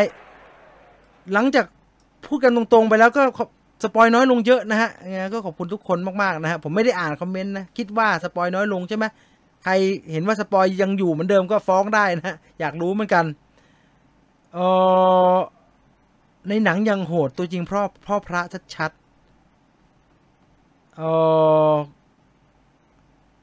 มีเรื่องแคส One Piece ไหมข่าวใหญ่ยังไม่เห็นฮะยังไม่เห็นเดี๋ยวขอไปดูก่อนนะผมทำบาปด้วยการดูร่างทรงทางท่องทางธรรมชาติพอดูสัมภาษณ์พี่โต้งความตั้งใจของนางฮงจินอยากไถ่บาปด้วยการซื้อ DVD Blu-ray ไปดูในโรงครับปีเตอร์แพนไถ่บาปด้วยการไปดูในโรงก่อนถ้าไม่มีเวลาก็ซื้อตั๋วแล้วไม่ต้องไปก็ได้ทำถ้ารู้สึกว่าบาปทำซื้อเลยฮะซื้อออนไลน์ตอนนี้เลยก็ได้ครับรอบพรุ่งเนี้ยแล้วไม่ต้องไปก็ได้ถ้าสะดวกไปดูก็ไปดูถ้าไม่สะดวกไปดูก็ไม่ต้องไปดูแต่ซื้อโลงศพไถ่บาปหน่อยฮะถ้าคิดว่ามันบาปนะฮะแต่ถ้าคิดว่าช่างมันไม่เห็นเป็นไรเลยนิดๆหน่อยๆก็ปล่อยมันเลยไปแต่บลูเรย์จะขายไหมเนี่ยเหนื่อยถ้ามีผมก็ซื้อเลยครับแต่มีไหมเนี่ยคุณย้อนดูสิฮะว่าก่อนหน้านี้มีบ้างไหมหนังไทย GDH ทำเป็นบลูเรย์น้อยนะครับมันขายยากฮะทำไมตอนท้ายของร่างทรงถึงมีซอมบี้มันดูไม่ค่อยดีเลยผมขัดใจแทนผู้กำกับพอสมควรนะว่าทำไมทุกคนถึงบอกว่ามันเป็นซอมบี้ทุกคนเลยนะเขาพูดชัดขนาดนั้นว่ามันไม่ใช่มันเป็นอะไรทำไมทุกคนถึงพยายามบอกว่ามันเป็นซอมบี้ผมก็ไม่ค่อยเข้าใจเหมือนกันนะสวัสดีครับพี่จีนได้ฟังรายการสดๆในวันเกิดดีใจจริงๆครับขอบคุณพี่จีนและทีมงาน Major Movie Talk ที่ทำให้การดูหนังและการวิ่งของผมสนุกขึ้นครับผมยินดีมากๆเลยฮะคุณดอนร็อกกี้ที่ผมได้มีส่วนในการออกกำลังกายของคุณดอนร็อกกี้ฮะเพราะว่าผมออกกำลังกายผมก็ต้องฟังอะไรเหมือนกันฮะแล้วถ้าได้ไปเป็นส่วนหนึ่งในการออกกำลังกายเนี่ยก็ดีเหมือนกันนะการซื้อตั๋วเพราะถ่ายบาปคือข้ออ้างของคนตอแหลคุณทัศนียาก็ให้มันทำหน่อยฮะไม่รู้จะทำยังไงผมบอกทุกทีแล้วฮะบุญส่วนบุญบาปส่วนบาปครับ มันถ่ายเอาจริงๆแล้วมันถ่ายไม่ได้หรอกครับแต่ถ้าปากดีบอกว่าอยากถ่ายก็จงไปทำฮะตัวอย่าง Spider-Man อันล่าสุดไม่รู้ฮะระวังนะฮะมันแฟนเมดอะไรเยอะแยะไปหมดนะครับคืนซูมผีผมชอบหนังแบบนี้ครับแล้วหนังผีเนี่ยพูดตรงๆนะมันห่วยยากฮะฝันดีครับริชาร์ด เฮมเมสนอนหลับฝันดีราตรีสวัสดิ์นะฮะซื้อตั๋วแต่ไม่ดูวาดก็คุณบอกอยากจะไถ่บาปไม่ใช่เหรอปูมาตั้งดาน คนดันบอกเป็นซอมบี้ใช่มันให้อารมณ์ซอมบี้แต่มันไม่ซอมบี้ไงมันไม่ใช่อ่ะเขาก็บอกแล้วมันไม่ใช่เราไม่ชอบได้ฮะแต่มันไม่ใช่ มันเหมือนกันคุณผมไม่พูดต่อแล้วกันผมไม่เถียงให้ผู้กำกับก็เถียงแล้วผมอยากรู้อย่างเดียวว่าคุณโต้งรู้สึกยังไงครับถ้าใครใกล้ๆแกถามให้หน่อยนะฮะว่าคุณโต้งรู้สึกยังไงครับที่คนพูดว่าซอมบี้กันใหญ่เลยอ่ะผิดเจตนาไหมหรือรู้อยู่แล้วแอดมินบอกว่าวันศุกร์มาเจอกันที่ Viewfinder Radio นะครับบูเลมีของไต้หวันใช่ผมเห็นคนเก็บแผ่นเขาซื้อแผ่นต่างประเทศกันนะครับฟังพี่ไปทำงานไปเพลินมากๆผมฟังพี่พูดไม่มีเบื่อเลยขอบคุณมากๆนะครับคุณอาร์มเป็นกำลังใจให้นะฮะให้แบบว่าทำงานได้อย่างมีประสิทธิภาพนะครับถ้าการฟังผมแล้วมันทำให้คุณตั้งติดโต๊ะแต่อย่าลืมลุกไปยืดคอยืดบ่ายืดไหล่บ้างนะเดี๋ยวจะเลื้อรังเหมือนผมนะฮะผมต้องไปเข้ารับการรักษาแล้วนะครับว่าคอผมเริ่มไม่ไหวแล้วมันเนี่ยขอบคุณครับรักษาสุขภาพครับถ้านำมาทำความเข้าใจดีๆก็จะเก็ต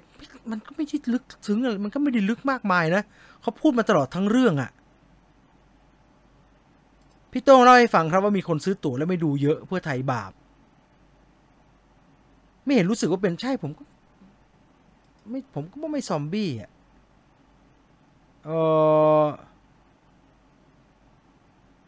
โดนกักเหมือนคนบ้ามากกว่าใช่ฮะเหมือนคนบ้ามากๆฮะเท่านี้ก็แล้วกันนะครับสำหรับเมเจอร์วูฟทอล์กในสัปดาห์นี้นะครับขณะนี้เวลา 22:29 นาทีนะครับเราอยู่กันมา1 ชั่วโมง 23 นาทีนะครับขอบคุณทุกคนที่ติดตามรับชมรายการมาจนถึงวินาทีนี้นะครับสรุปโพลหน่อยไหมสรุปโพลหน่อยมีคนโหวตทั้งหมด 1,753 คนครับและผลของเราก็คือน่าตกใจนะฮะน่าตกใจมากว่าคนเกินครึ่งหนึ่งคิดว่าเป็นไปได้เหมือนกันนะถ้าตัวละครทอมฮอลแลนด์ตัวละครปีเตอร์พาร์เกอร์ของทอมฮอลแลนด์จะตายใน Spider-Man No Way Home เนี่ยเป็นไปได้เหมือนกัน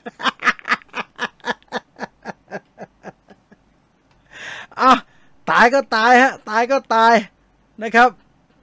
ตายเลยเหรอวะไม่ไหววะตายเลยเหรอไม่นะ